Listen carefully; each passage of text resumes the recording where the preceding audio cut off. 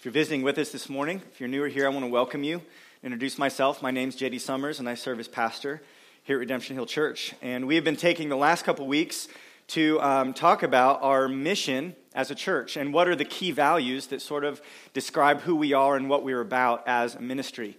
So if you're kind of investigating and looking into our church, this is a good time to be around. Let's bow and pray, and then we're going to turn our attention to God's Word this morning. Lord, you are great, and you are greatly to be praised. You are to be feared above all gods. Lord, we come to worship you today, not because of our circumstances, not because of how we feel, but simply because of who you are. You are worthy. You're worthy of our affection, our obedience, our praise, our honor, our attention. Lord, strengthen our hearts to seek you and to listen to your Spirit as you teach us through your word today. God, be glorified in this church. Be lifted up in our midst and help us to see you as you are. We pray all of this in Christ's name. Amen. Our mission here at Redemption Hill Church, if you've been around a while, this is redundant, which I'm fine with, by the way. But our mission is to glorify God by being and making disciples of Jesus. Being disciples, which is following Christ, and making disciples, helping others to follow Christ, is the means by which we obey God. That's how we seek to please him and recruit others to praise him. We follow Christ. We call others to do the same. But in the Gospel of John, we learn something that is striking. In calling us to follow Christ, God is seeking not just learners, although disciples are learners. He's seeking not just followers, although disciples are followers. He's seeking not just servants, although we are servants, but God is seeking worshipers. John chapter 4, verse 23. Jesus says, "The hour is coming and is now here when the true worshipers will worship the Father in spirit and truth. For the Father is seeking such people to worship him." God is seeking worshipers. Worshipers. This is, my friends, what we were made for. We're told in Isaiah chapter 43 of this truth. God says, "Everyone who is called by my name, whom I created for my glory, whom I formed and made." We were made to bring praise and honor and glory to God. That is why we exist. We were made for this, and we were saved for this. 1 Peter tells us that God's purpose in saving sinners like you and me is the creation, get this, of a new people who will declare his praise. 1 Peter 2:9 says, "You are a chosen race, a royal priesthood, a holy nation, a people for his own possession." Why? "That you may proclaim the excellencies of him who called you out of darkness into his marvelous light." We were created to worship, and we were saved to worship. God is seeking true worshipers. So what is worship? What is it that God is seeking from us? What is it that God has made us to do? What is it that God has saved us to do? I think we can just describe it simply. The heart of worship, which is where it starts, is a heart that loves and trusts and fears and needs and desires and values God over all else.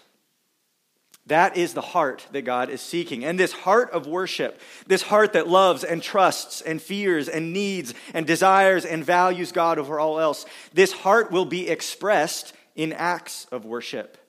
It'll be expressed in praise, in adoration, in thanksgiving. It'll be expressed as we confess our need to God and as we express our dependence on God.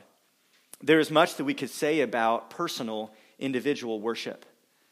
We express praise and delight and love in our obedience to Christ. We express worship in personal prayer and in personal praise. Worship is not reserved for Sunday. Romans 12, verses 1 and 2 describe all of life as worship. Paul exhorts us, he says, "I urge you in view of God's mercies to present your bodies as a living sacrifice to God." We offer our whole selves to God as an act of worship. But in the local church, which is where we are this morning. Even though we don't have a building, we are the church, the people of God gathered. We have the privilege of gathering together and uniting our hearts on the Lord's Day in corporate worship, in our singing, in our preaching, in our praying. As we share together in the Lord's Supper, we are engaging in acts of worship to God, expressing our love and our trust and our dependence and our gratitude and our need for Him. Because worship is what God is seeking, it matters that we worship. We don't just sing on Sunday because that's sort of traditionally what churches have always done, or that's a good way to get people sort of warmed up for the sermon. No, it matters that we worship. But we also need to understand this morning that not all activities labeled worship are pleasing to God. In Hebrews chapter 12, verses 28 and 29, the author writes, "Therefore let us be grateful for receiving a kingdom that cannot be shaken, and let us offer to God acceptable worship with reverence and awe, for our God is a consuming fire." Acceptable worship implies that there is such a thing as unacceptable worship, does it not? So it matters that we worship, but it also matters how we worship. We need to make sure that our worship is pleasing, not just to a certain demographic, not just to human curators of art. We need to make sure our worship is pleasing to the God who alone is worthy of worship. What does He find acceptable? What is it that pleases Him? That is really the question that matters most, isn't it? As we evaluate biblical worship. This morning I want to share with you 4 marks of acceptable worship. And this will take us all around the scriptures today. As we walk through these 4 marks of acceptable worship, my hope is that you individually will understand what it is that God desires in you. But also my hope is that you'll understand the biblical truths that shape our corporate worship here at Redemption Hill Church, so that you will better understand why we do what we do and what it is that we're aiming at as we seek to worship God together corporately as the church gathered. So first of all, this morning, the first mark of acceptable worship is that corporate worship must be, first of all, God-centered. It must be God-centered. This might seem a little bit obvious and redundant to you, but God is the object of our worship. You might think that's unnecessary to point out, but as sinful people, we need to be reminded who it is that we're worshiping. There's a reason that the first 2 of the 10 Commandments have to do with rightly ordered worship. Exodus 20, verse 3, God tells His people, "You shall have no other gods before me. You shall not make for yourself a carved image or any likeness of anything that is in heaven above, or that is in the earth beneath, or that is in the water under the earth." You see, our sinful tendency, as several of our men were reminded yesterday, so we went down to the Ironman Summit, our sinful tendency is to always insert ourselves into worship, to slip into idolatry. But simply put, worship is to God, and it is to be about God, and it is to be for God. He alone is worthy of worship, and He deserves our worship. Romans 11:36 says that from Him and through Him and to Him are all things. And that includes our worship. Psalm 29, verse 1, David writes, "Ascribe to the Lord, O heavenly beings, ascribe to the Lord glory and strength, ascribe to the Lord the glory due His name. Worship the Lord in the splendor of holiness." In Psalm 115, verse 1, the psalmist writes, "Not to us, O Lord, not to us, but to your name give glory." Friends, this means that our worship must fundamentally be about God. We are to sing of His glory. We are to rejoice in His character, to remember what He has done. We sing for His pleasure, to bring honor to His name. Our worship must always place the spotlight on God Himself and God alone. Too much of modern worship has very little to do with God. We reject a man-centered worship that focuses on man's feelings, on man's needs, on man's thoughts, on man's actions. We reject a man-centered worship that caters to man's desires, that prioritizes man's preferences. Our worship is not just musical therapy to give people a little hit of dopamine on Sunday morning. Our worship is not intended just to be a positive pep talk to help us leave, with a pep in our step. No, our worship is to be radically God-centered. This means our worship will declare his glory. Psalm 96:4 says, "Great is the Lord and greatly to be praised. He is to be feared above all gods."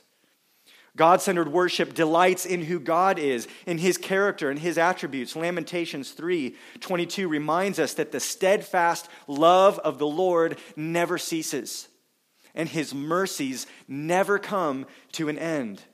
And the writer breaks out in worship and declares, "Great is your faithfulness." We delight in who God is. God-centered worship celebrates what God has done. We praise him for his powerful works. We express gratitude for his grace and his love. Revelation 4:11, we see the scene in heaven as they cry out, "Worthy are you, our Lord and God, to receive glory and honor and power." Why? For you created all things, and by your will they existed and were created. We praise God for what he has done. In Revelation 1:5, the book opens with these words, "To him who loves us and has freed us from our sins by his blood and made us a kingdom of priests to his God and Father, to him be glory and dominion forever and ever. Amen." We praise God for what he has done. His power as creator. His power as redeemer. We worship him for his deeds. God-centered worship confesses our need for him and rejoices in his sufficiency to meet our need. Psalm 40, verse 17, "As for me, I am poor and needy, but the Lord takes thought for me. You are my help and my deliverer. Do not delay, O my God." That is God-centered worship. God-centered worship expresses our love for him and our confidence in his purposes, in his promises. Psalm 18, verse 1 says, "I love you, O Lord, my strength. The Lord is my rock and my fortress and my deliverer, my God, my rock in whom I take refuge, my shield and the horn of my salvation and my stronghold." God-centered worship expresses love for God and confident faith in his promises and his purposes. And you know what the beauty of this kind of God-centered worship is? It actually brings us the most comfort. To get our eyes off of ourselves, off of our circumstances, and to behold our God in his glory, to remember him, to meditate on who he is and what he has done. This is what brings us joy. And this is what helps us to feel as we ought. Biblical worship both expresses joy and leads us into a deeper experience of joy as we gaze upon the all-satisfying God of grace. But man-centered worship is hollow. It's like a sugar rush. My kids want to eat a whole thing of cotton candy for dinner. It would taste good, kind of, to them, I guess, not to me. But it wouldn't give you any lasting sustenance. There's no nutritional value there. Worship that is centered around man, our preferences, our feelings, our thoughts, it has no value.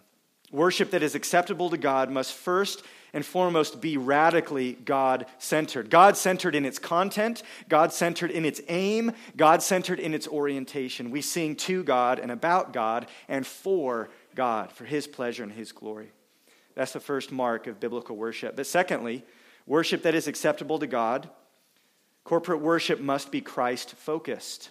It must be Christ-focused. And this is true because our worship is mediated by Christ. That's a big word we don't use very often. A mediator is someone who stands between two parties. And Christ is our mediator. Hebrews 13:15 says, "Through him," this is through Christ, "through him then, let us continually offer up a sacrifice of praise to God. That is the fruit of lips that acknowledge his name." Christ is our mediator. It is through Christ that we can come to God, that we can address God, that we can receive his grace and forgiveness, and that we can express our love and gratitude. If you take Christ out of that equation, we cannot worship him. And this is something that I think much modern worship forgets. Music is not our mediator. I want you to think about that for a second. Music is not our mediator. We don't bring down the Holy Spirit by the atmosphere we create with our music. We don't connect with God via music. We connect with God through his Son, Jesus Christ. 1 Timothy 2:5 says, there is one God, and there is one mediator between God and men, the man Christ Jesus, who gave himself as a ransom for all, which is the testimony given at the proper time. Apart from the sacrifice of Christ, apart from the ransom he paid, we have no way to connect to God. This is why our worship is Christ-focused, because he is our mediator who opens the curtain, who pulls it back and beckons us to come into the throne of grace, to receive help and mercy, but also to express our joy, to cast our crowns at his feet, to worship him. 1 Peter 3:18 says that Christ also suffered once for sins, the righteous for the unrighteous. Get this, that he might bring us to God, being put to death in the flesh, but made alive in the Spirit. It is in our union with the Son of God that we have access to the Father. It is through our union with the Son of God that we experience the indwelling presence of his Holy Spirit. It is by the blood of Christ that our hearts are made pure, that our songs are made holy, that our worship is made acceptable to a holy God. So friends, our worship needs to reflect this reality. Our worship ought to celebrate the work of Christ. We sing of Jesus and him crucified. We rejoice in the grace of the cross. In our worship, we remember the sufferings of Christ, and we honor the Lamb who was slain. We celebrate the power of Jesus over death. We celebrate the glory of Christ's resurrection. We marvel at his divine wisdom as he has reversed the curse by taking upon himself the very sting of death. We anticipate the return of Christ, his kingdom, his future glory. And at every turn, our worship is to be Christ-focused. We worship as Christians, as those who have access to God the Father through the work of God the Son. I really hope that if someone who was Jewish and committed to the Jewish faith, who believed in the Old Testament but not the New, or if someone who was a Muslim who believed that there is one God, or if someone who was a Mormon who believes in a kind of Jesus, or someone who is even a Roman Catholic who believes in Father, Son, and Spirit but has a different gospel, I hope that as they would come into our church, that our songs would evangelize them, that they would be brought face to face with the reality of our sin, our helplessness, but the sufficient grace of Christ who died and rose again for sinners. That they would understand as we worship that we stand before God as his children because of what Christ did. Our worship is to be Christ-focused. There's a third mark of worship that is acceptable to God. Corporate worship must be saturated with the Scriptures.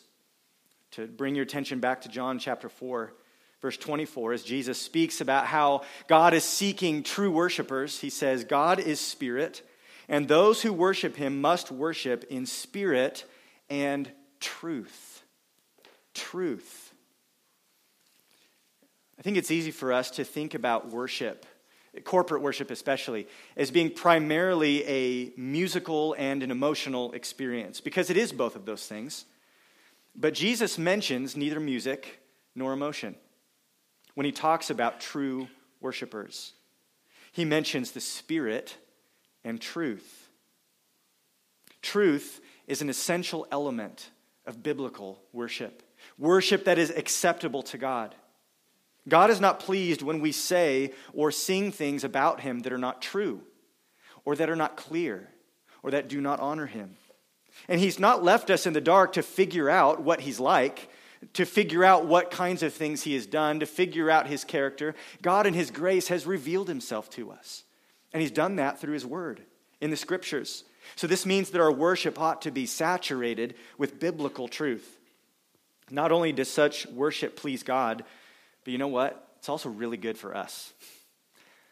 Many times I stand here to preach, and so I am I am responsible to pour out and to give. But I often feel fed in this church because I worship as a member of this church. I listen to the prayers of other members in this body. I listen as the scriptures are read by others who lead us. And I listen as all of us sing profound truths about God from his word. And I feel instructed. I feel encouraged. I feel humbled. I feel comforted. It is good for us to sing and to worship according to the word. Such worship instructs and encourages and nourishes our souls. I love Colossians 3:16. It says, "Let the word of Christ dwell in you richly, teaching and admonishing one another in all wisdom, singing psalms and hymns and spiritual songs with thankfulness in your hearts to God." Paul's point is that if the word of Christ dwells in you richly, you're going to teach each other and you're going to worship. And what's going to come out in your teaching and your worship? The truth of God's word. Worship that is saturated with Scripture. We want our worship to be saturated with biblical truth. We want to sing the right things about God. We want our worship to be rooted in the biblical gospel, not a gospel of man's creation. We want our songs and our prayers and our counsel to be theologically accurate, shaped by God's word. We want our worship to be rooted in biblical authority. As we talked about last week, the guide and authority in the church is not tradition. It is not culture. It is not human preference. It's the word of God. This applies to worship. We want our worship to be marked by biblical content. We sing God's very words back to him. We have a whole book of the Bible in the Psalms that is written in the voice of man speaking to God. We're shown how to worship. And we're given a resource. We can sing these words back to God. And we do so often here in this church. Many of our other songs may not be quoting Scripture, but they are nothing short of God's truth in poetic form. Guys, this is the worship that is acceptable to God, and it's the kind of worship that strengthens a church. Some of you have sat with people on their deathbed, and nobody's singing the bubblegum radio songs in those moments. We need songs that are substantive, that root us in the deep truths about God. Such worship is acceptable to him, and it nourishes our souls. This means we refuse to engage in any sort of empty worship that is simply an emotional experience that lacks biblical truth. Such worship is meaningless to God, and it is fruitless for us. But this doesn't mean that emotions are out of bounds, that they're unnecessary. A fourth mark of worship that is acceptable to God is this: corporate worship must be from the heart. Must be from the heart. In John's gospel, Jesus says, those who worship must worship in what? In spirit and in truth. J.I. Packer points out that to worship in spirit means we worship God from a heart that has been renewed by the Spirit of God. If you bring a dead heart, a heart that is still dead in sins and trespasses, a heart that does not know God, a heart that has not been sanctified and made new, a heart that has not had its stony nature transformed into being a heart of flesh, then you cannot worship God from the heart. True worshipers are those who have experienced the inner transformation that comes through faith in Christ. True conversion, being born again. That enables us to come before God and worship him, not just with our mouths, but with our hearts. God desires worship from a renewed heart, and worship that is wholehearted and honest and authentic. Jesus says in Matthew 15:8, this people, speaking of the Pharisees, honors me with their lips, but their heart is far from me. In vain do they worship me, teaching as doctrines the commandments of men. That kind of worship that only comes from the mouth and doesn't come from the heart, Jesus says that's vain worship. It's a waste. It's empty. It is not pleasing or acceptable to God. Half-hearted worship does not honor our Savior. Singing one thing when you believe another is not pleasing to God. Singing with a false passion that's merely external and manufactured is not pleasing to God. Do you remember what Jesus says the greatest commandment is? Maybe some of you kids can help me out. The first and greatest commandment is what? You can say it out loud. Love the Lord your God with what? All your heart and soul and mind and strength. That's the number one thing God wants from us. So do you think God is pleased when we worship him with half our heart, half our soul, half our mind, and half our strength? No. This wholehearted love for God is to be expressed in our worship. So this brings up a very practical question. Something that people have asked me and something that I've wrestled with is something Carrie and I have talked about at various times, especially if you are supposed to stand up and lead worship, as both of us have had chances to do. What do you do when you don't feel the words that are on the screen, or the words that are in the hymn book, or the words in Scripture you're reading and attempting to pray back to God? What do you do in that case? Is it hypocritical to worship unless you're feeling super close to God and you feel at the top of the mountain, but how much of our lives is actually lived in that place? I know chunks of my life are not lived at the top of the mountain. And there are times where I don't feel super close and intimately connected to God. What do we do in those cases? What do you do when you feel spiritually cold or apathetic? What do you do when you feel far from God? What do you do when you feel weak in your faith? What do you do when you feel apathetic towards his truth? I've wrestled with this as someone who has led worship, as someone who preaches to you on a weekly basis. And here's what I have come to. Through prayer and reflection and the counsel of others, I really do believe that it is good to sing with a heart that is praying and longing for those words to be true, even if they're not quite yet at the moment. We've sang songs this morning that perhaps affirmed things that you don't know if you could stand here and publicly affirm them to the whole church and say, this is where I'm at right now. But I think it's possible for us to give our voice and give our hearts and lean forward in faith and say, God, this is what's true. And I pray that as I'm singing this, you would bring my heart in line with these truths. That's part of why we worship.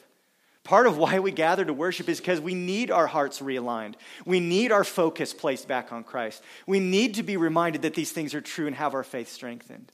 So I don't think it's hypocrisy to stand and to give your voice and your heart to worship if you feel that some of these things are a challenge for you. We see prayers like this in the Scriptures.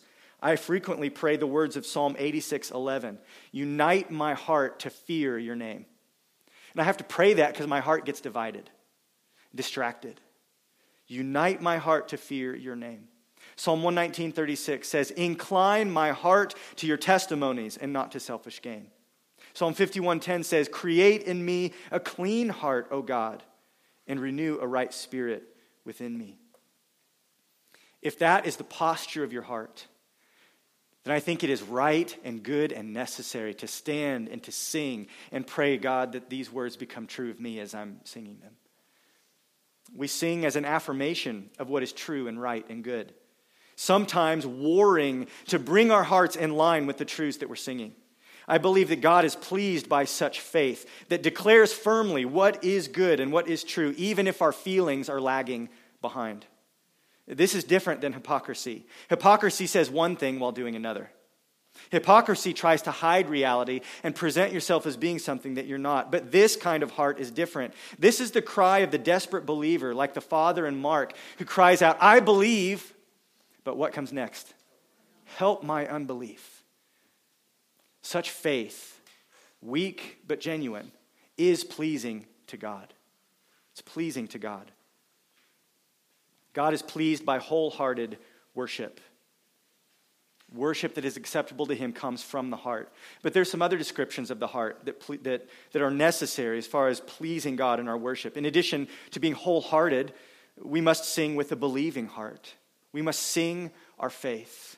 Sing what is true.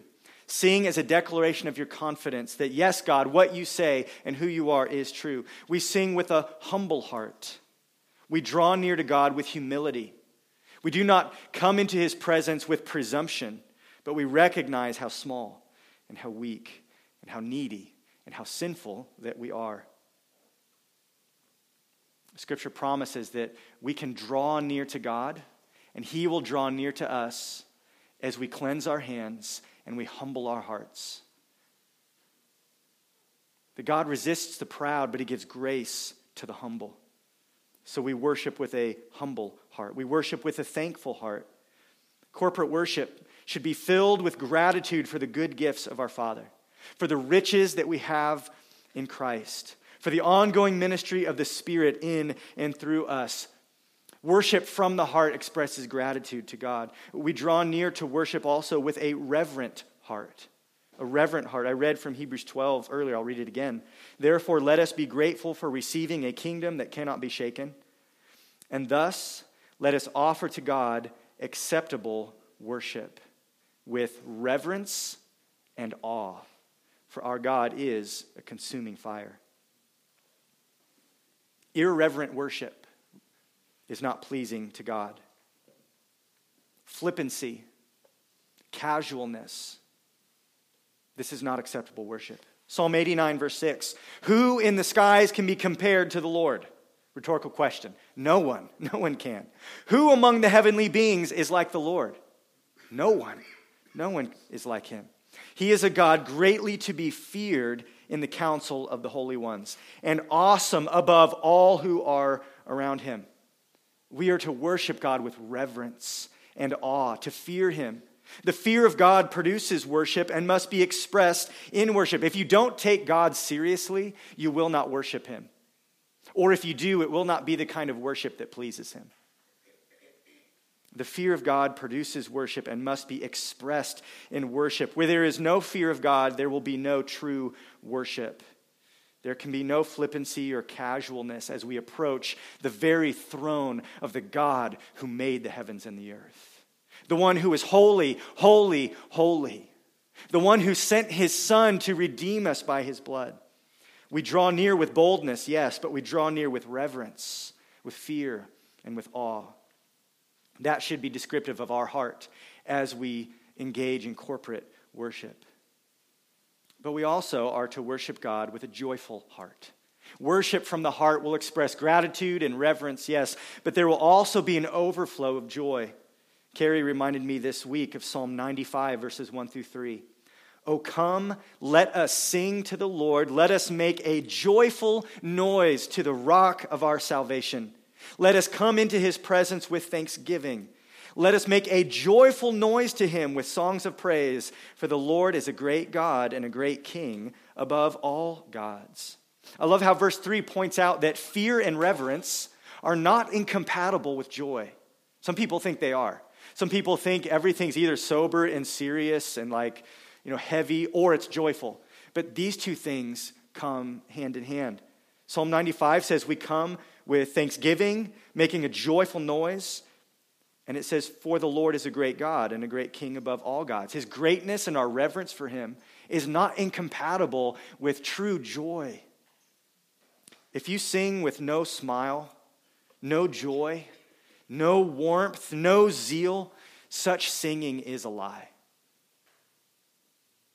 It means the sounds that we're forming with our mouths are hollow. And the truths that we claim to believe and the truths that we're singing together must not have fully landed on our hearts. Because if they had, there would be an expression of joy and gratitude and praise that overflows our hearts. If there is no joy from the heart in our worship, it means we lack the gratitude that should grow from a heart that has received grace. I know we all have different personalities. We all have different ways that we express joy. We're not trying to press everybody into one mold, some cookie cutter model of what it looks like to be joyful. But I want to encourage you that as we gather to worship God, the kind of worship he delights in is the worship that is marked by genuine joy overflowing from the heart.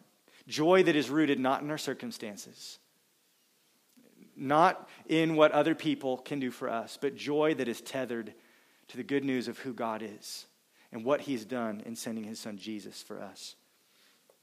Practically, I want to bring out of all this, just as we head towards our conclusion, two different sort of categories for application. And the first of these is your individual responsibility. We're talking about corporate worship, but corporate worship is made up of individual people. who gather together in the church. And I want to encourage you, one way you can apply these truths is in the steps that you take to personally prepare your heart for worship. One of my favorite hymns, Come Thou Fount of Every Blessing, has this line. It says, tune my heart to sing your praise. And as someone who plays the guitar and understands how stringed instrument works, there is something that is grating about an instrument that's out of tune. It's not pleasing, and it's not ready to be used. It needs some preparation. It needs some adjustments before it can really do what it's made to do. Sometimes you and I need some adjustments. We need some preparation. We need our hearts to be tuned. And if you wait to do that until the first song is already kind of being played, it might be too late. Are you the kind of person who takes time during the week to prepare your heart to worship God? Very practically, we've been doing something for the last 5 years. We send out during the middle of the week an email that kind of informs everyone, here's what we're going to be dealing with in our teaching time on Sunday morning. And many times we even send out a list of the songs so that you can learn some of the ones you don't know. And the reason for that is so that you can prepare your heart for worship. So that you come in with your heart already tuned, already having prayed, already having meditated on who God is and what God has done. That you have planned to be here and to worship God. That it's not something we just go through casually. Well, I'm here, I guess, because I'm always here. I just kind of throw one foot in front of the other, and this is my Sunday routine. But maybe the heart's not ready. Personally, you will be able to offer to God worship that is pleasing and acceptable. But part of that's going to require some preparation. And you may need to preach the gospel to yourself. You may need to remind yourself of how big God is and how small you are. You may need to remind yourself that you've been made for worship. And you've been saved for the purpose of offering worship to God. And it takes some effort. It takes me effort. It takes work sometimes to get there. But this is something, it's a privilege that God calls us to.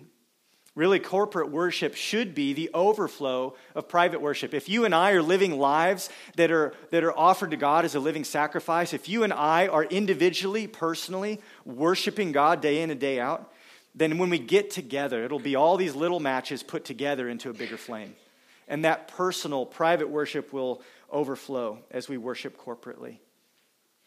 Individually, I want to also remind you all that you have the privilege and the obligation to participate in worship.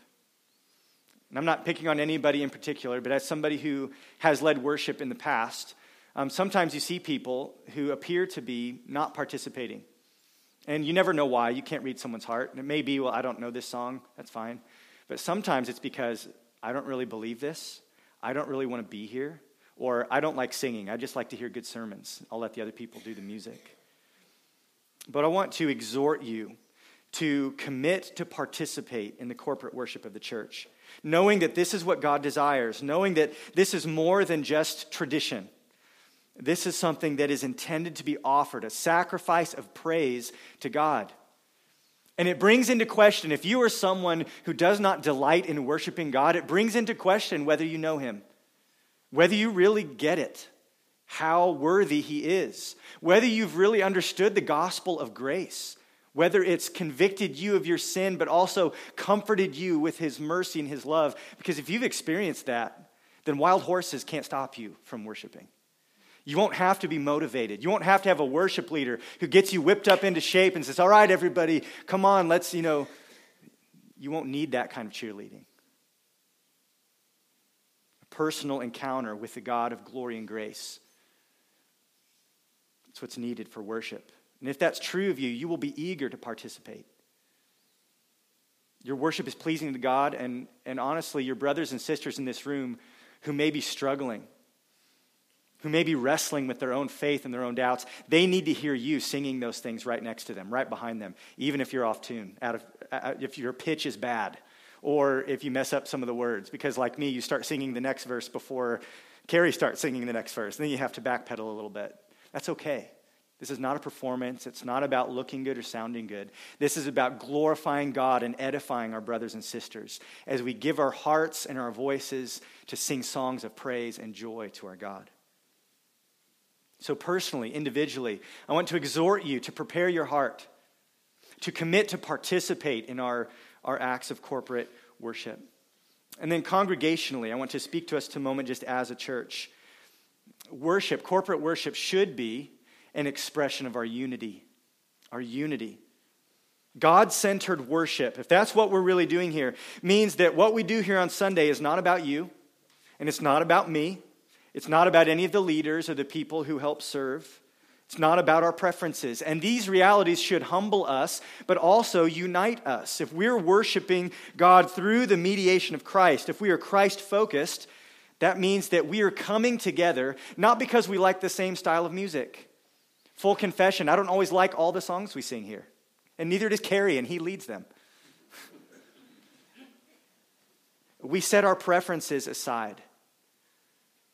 We come here together not because we like the same music, not because we like a small church more than a big church, not because we just have certain friends here that we naturally have connection with. We come here together because we're part of the body of Christ, because we're all standing together at the foot of the cross, because we've been united in our faith. Corporate worship is an expression of that. We are members of one body, brothers and sisters adopted into God's family. So this unites us. And as we worship together, this is an expression of our unity. That we're trusting in the same things, believing in the same gospel, worshiping the same Savior, reading the same Bible, serving in the same context. Our corporate worship congregationally is to be an expression of unity. Unity. J.C. Ryle, with this we'll close this morning, was a contemporary of Charles Spurgeon. He was in England, and he pastored, and he has many writings that have been helpful to me. And in his little booklet on worship, he points out an amazing fact. J.C. Ryle points out that prayer is temporary, and that preaching, what we're doing now, what we talked about last week, has so much value. Preaching is temporary. Evangelism, the Great Commission that we've been called to, sharing the gospel with people, it's temporary. Discipleship, helping other people grow in their faith, it's temporary. But you know what's eternal? It's worship. Worship. Those who don't love and delight in worship, who have no priority for corporate worship in their own life, who see it as a necessary evil, something they have to check off a box. I wonder sometimes if they're going to heaven, and if they are, how much they'll really like it when they get there. Because corporate worship is a little glimpse into the joy and glory of eternity. Our worship is imperfect. We see through eyes of faith, but not face to face. We bring in with us the discouragements and the sufferings and the trials and the burdens of sin. We bring with us an incomplete faith, but it's still beautiful and precious. But you know what's amazing? Is that worship is going to be transposed into a higher key when we see Christ. Corporate worship should whet our appetite for heaven. It should increase our longing for a perfect worship, a worship free from sin, free from distraction, free from weakness, the worship that beholds Christ face to face as faith is exchanged for sight. We have the privilege of one day experiencing worship in unison with saints from around the world and the saints that have gone before. And such worship, get this, such worship will be the ultimate thrill that our souls were created for. Something we've only felt faint echoes of here in this world. What a joyous privilege that has been purchased for us by the blood of Christ. May our worship in this church bring him glory and honor as we await his return and anticipate that perfect worship. Father, as we have surveyed many different places in your word this morning, I thank you for how you've clearly shown us that we were made for your glory, that we were saved to proclaim your excellencies, and that you delight in worship, that you are seeking worshipers, that in saving sinners you are recruiting more members for your worship team, for that eternal choir, for for the community of the redeemed who will worship the Lamb who was slain. I thank you, God, for the joy and the comfort that worship brings us, even though it's not ultimately for us. It's for you. I do pray, Lord, that you would strengthen our faith, that you would purify our worship, that you would help us to be on guard against a distracted heart or half-hearted worship, that you would produce in us joy and gratitude and reverence as we gather together to worship. Lord, I pray that you would help each one of us to value and prioritize the corporate worship of this church. I know people can listen to sermons anytime during the week. We record them. But there's something that happens here when the church gathers that cannot happen outside of Sunday morning. I pray, Lord, that you would tune our hearts to desire participation in corporate worship, that you would tune our hearts to see you as you are and to respond to you with proper emotion, proper affection of gratitude and joy and amazement at who you are, all that you have done.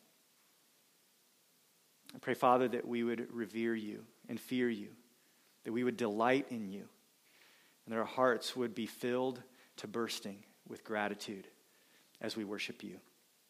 Lord, be pleased with the worship of this church and with these saints. We pray this in Christ's name. Amen.